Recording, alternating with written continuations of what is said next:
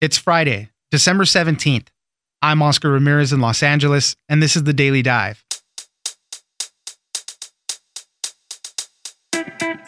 Many are expecting the Metaverse to be the next phase of the internet, where our real lives increasingly mesh with our digital lives, and companies are taking notice. Investors are already spending millions to buy up virtual real estate, and just like in real life, location matters.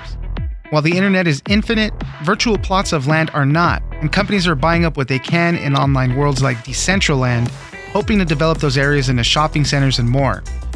Deborah Carmen, contributor to the New York Times, joins us for this new virtual land boom. Next, there's a secret unit within the Customs and Border Protection's National Targeting Center called the Counter Network Division. This division has very few rules and used various databases at its disposal to investigate Americans. This division still operates today and would gain access to the personal information of journalists, government officials, congressional members, and their staff. Jana Winter, investigative correspondent at Yahoo News, joins us to talk about Operation Whistlepig and the investigation into journalist Ali Watkins. It's news without the noise. Let's dive in. The people who have more imagination, who are capable of actually building, you can put a building, a casino, a store on your parcel. You can generate revenue. You can charge rent. You can sell space for advertising. You can build a museum and charge admission. There's really no end to the things you can do. Joining us now is Deborah Carmen, contributor to the New York Times. Thanks for joining us, Deborah. Thanks for having me.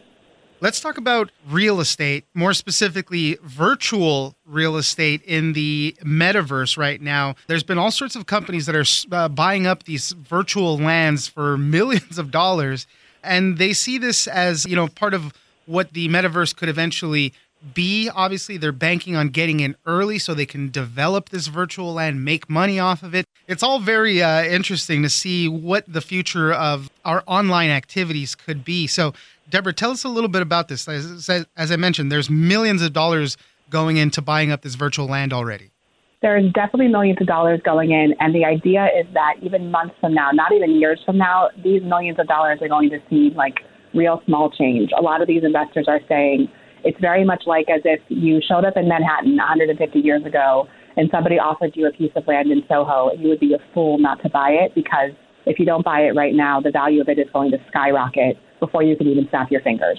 The idea is that this is land that's extremely valuable, and it's only going to get more valuable by the second. So one of the big questions I had with this, obviously the internet we know is pretty infinite. It just goes on and on. So with these virtual worlds, they could continue to be built upon, expanded upon. But in these certain areas where people are buying right now, there's a couple of platforms. Decentraland, Sandbox is another one. It's not actually infinite. There's only a finite amount of parcels, I guess you can call them, that they are selling. So how does that part of it work? Right. I mean, you nailed it. One of the things about understanding this concept of land in the metaverse is you have to understand it's both limitless, but also very much limited, because it's how much these lands have been designed, and they've already been divided into parcels. So there's this idea of location, location, location, which applies just as much to digital real estate as it does to real estate in the real world. So if you have these virtual worlds, you have areas that have already started to be developed. You have these downtown cores, and there's only so much of them. And the ones that are starting to be built up for fashion or for gaming or for commerce are already more valuable. So that's where the value is skyrocketing the fastest, and that's where people are trying to get in with as much passion as they can right now and as much money as they can. Okay, so let's talk about some of the sales. For your article, you focused on a couple of the sales that were happening in Decentraland. Before we did the story, I went onto the website to try to check it out, and you can make an avatar. It's a little cartoony looking, with a little city area. You can go and actually do some shopping, different things like that. And all of this stuff is going to keep expanding, right? They're going to keep building it out. But tell us a little bit about Decentraland and then some of the big sales we saw coming up. So there's this company, tokens.com, and they recently purchased a tower. They didn't purchase. They actually, quote unquote, broke ground, which really just means they started coding a tower in this area in Decentraland, which is what they hope is going to be their fashion district. Right now, if you think of the real world, if you think of a field that someone has decided they're going to build a town in, that's kind of what these areas look like. And as people are buying up digital real estate, these places are getting built up. So they have this vision that this fashion district eventually is going to have virtual headquarters where people are going to trade NFT versions of brands like Gucci and Burberry and all the other major fashion brands.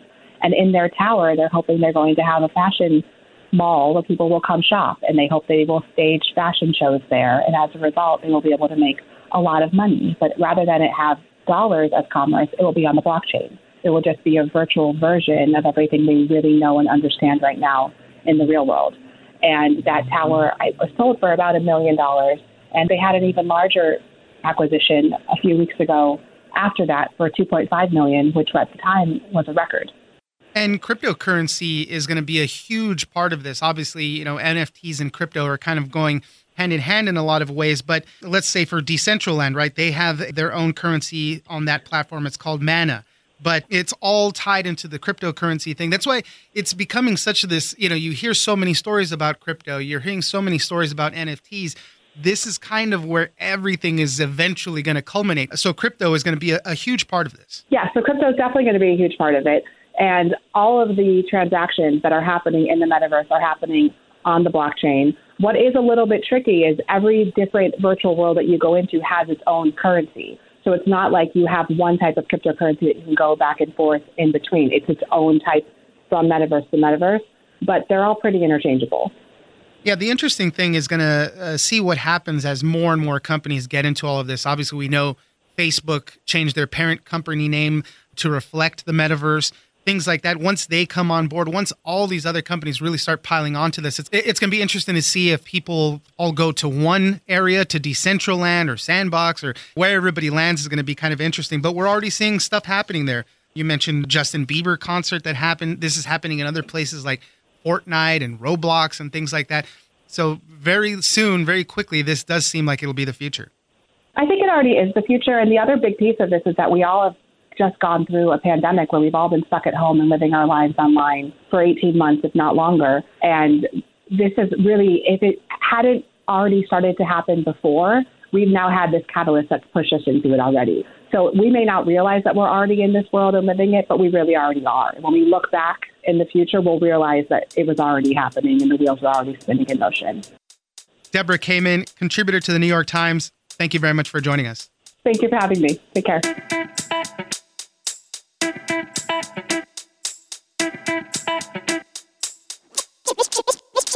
The only person that got back to us from any government agency, and believe me, we reached out to pretty much every single one on the planet, was DHS OIG. So I don't know. I think a lot of people have a lot of explaining to do, and if you can sense my frustration, I'm not really trying to hide it. Joining us now is Jana Winter, investigative correspondent at Yahoo News. Thanks for joining us, Jana. Thanks for having me. Wanted to talk about an interesting article you wrote about a secretive Customs and Border Patrol unit that has very little rules that investigates Americans. We're talking about the group is called the Counter Network Division, and this is part of the Customs and Border Patrol National Targeting Center. So it's all kind of a department within a department type thing. But they were rolled up into investigating a journalist, Ali Watkins, and it's a pretty incredible story. You had a chance to speak to the man who was at the center of the Counter Network Division and who was doing a lot of this investigating. Jana, help us walk through some of this. What are we seeing with this story about Operation Whistlepig? Essentially, we found, we got a hold of the Department of Homeland Security Inspector General report into Jeffrey Rambo, whose name has popped up in the press in the past in connection to his alleged interrogation of Ali Watkins, a journalist now at the New York Times.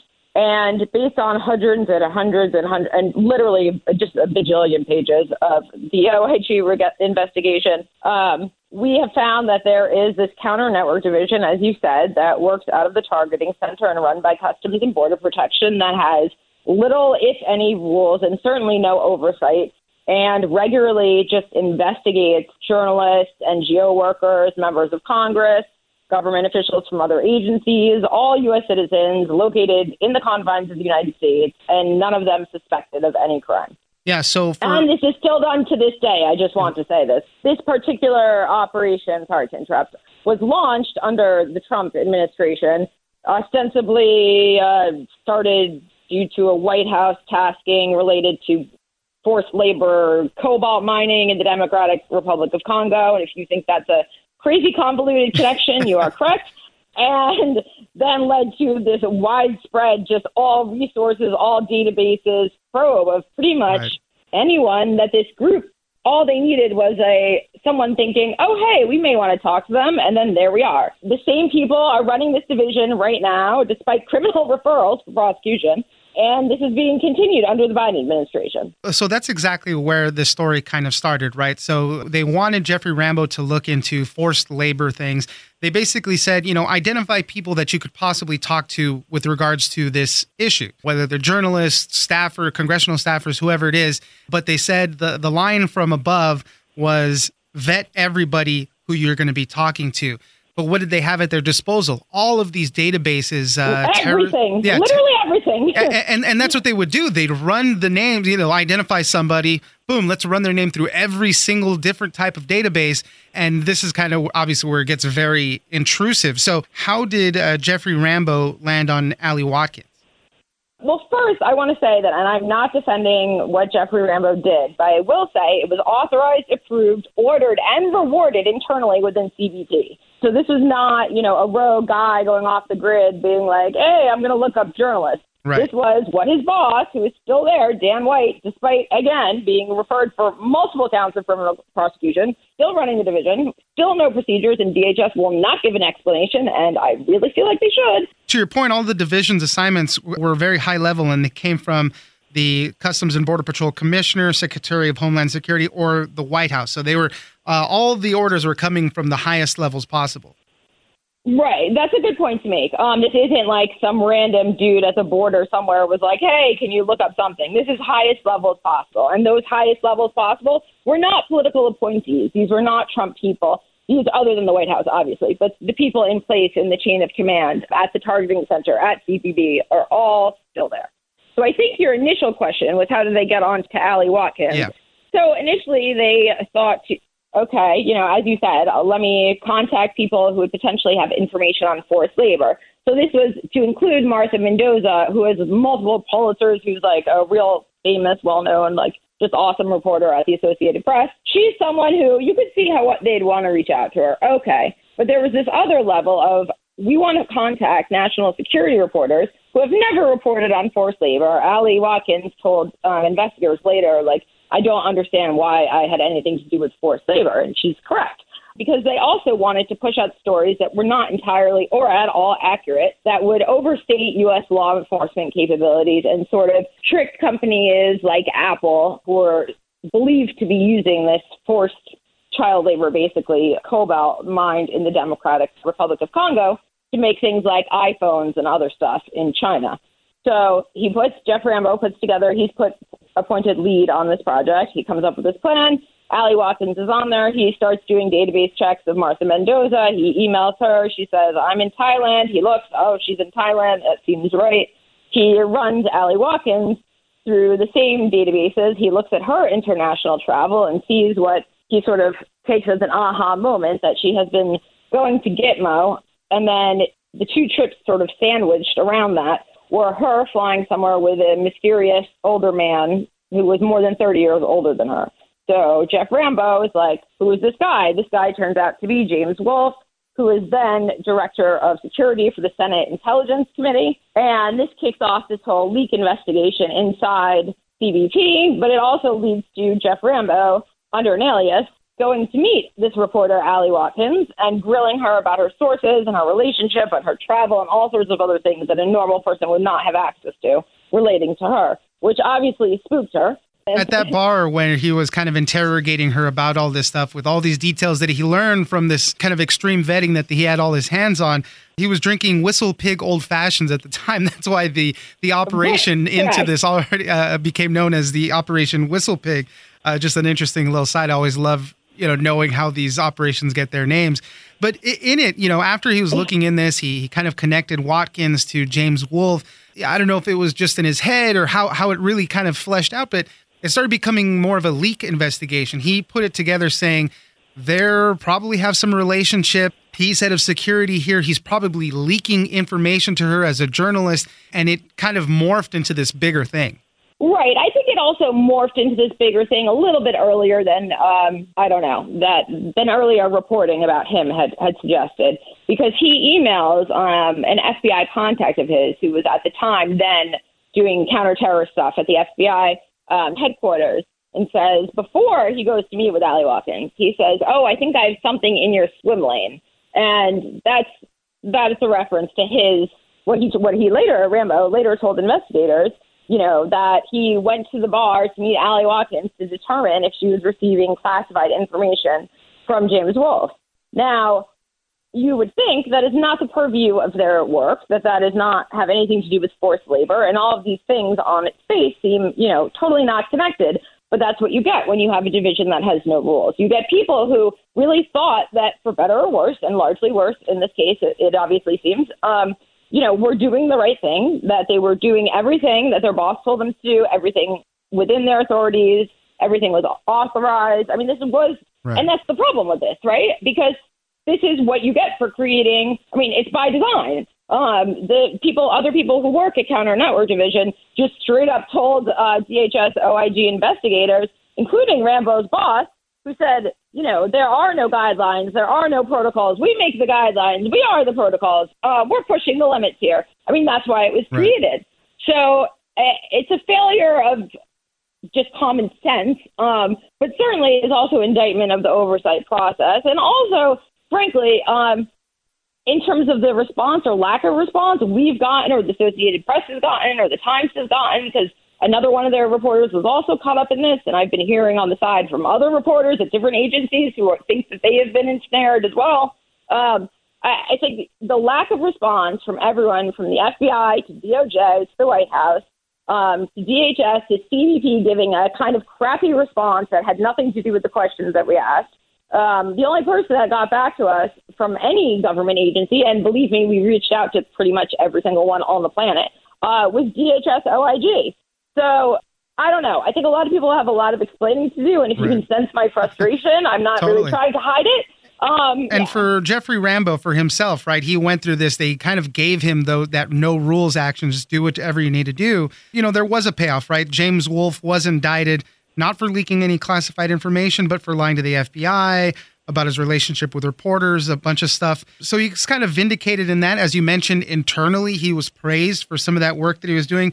But he got these crazy awards, but he's been the fall guy for the public, exactly. And I'm not sure that's fair. Yeah, he signed up these non-disclosure agreements so for a while he couldn't tell his side of of the story, but he did speak to you guys obviously for all of this, and he feels like he was thrown under the bus. He still works for CBP, but in another thing, and he owns a coffee shop down in San Diego. He just feels like he's been kind of given the shorthand with all of it.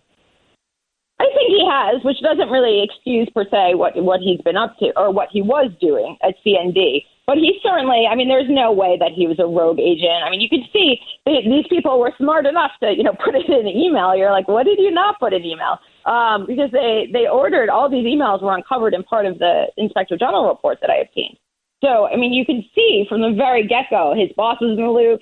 Jeffrey Rambo is someone who likes to send a lot of emails, because I've had to pour through all of these emails that were included in the report. And so do his bosses. His bosses like to confirm everything over email as well. And it's back and forth for months and months. Right. And it's like, he totally got thrown under the bus, because it's like he was ready to package this up and say, FBI, this is your lane. Whether he got there appropriately, in our eyes, appropriately not being, legally, because he was legally, he was fine. But his boss says, you know what, actually, before you send all that information off to the FBI, we'd like to make sure that Allie Watkins and these other reporters don't have sources at DHS. And, that's not okay. Yeah. They ran these reporters, contact info through internal DHS employee databases that have no other purpose to be run against, except for if you are looking to match someone's cell phone up with their contacts. Jonna Winter, investigative correspondent at Yahoo News. Thank you very much for joining us. Thanks for having me.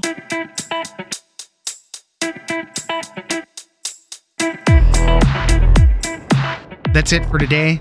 Join us on social media at Daily Dive Pod on both Twitter and Instagram. Leave us a comment, give us a rating, and tell us the stories that you're interested in.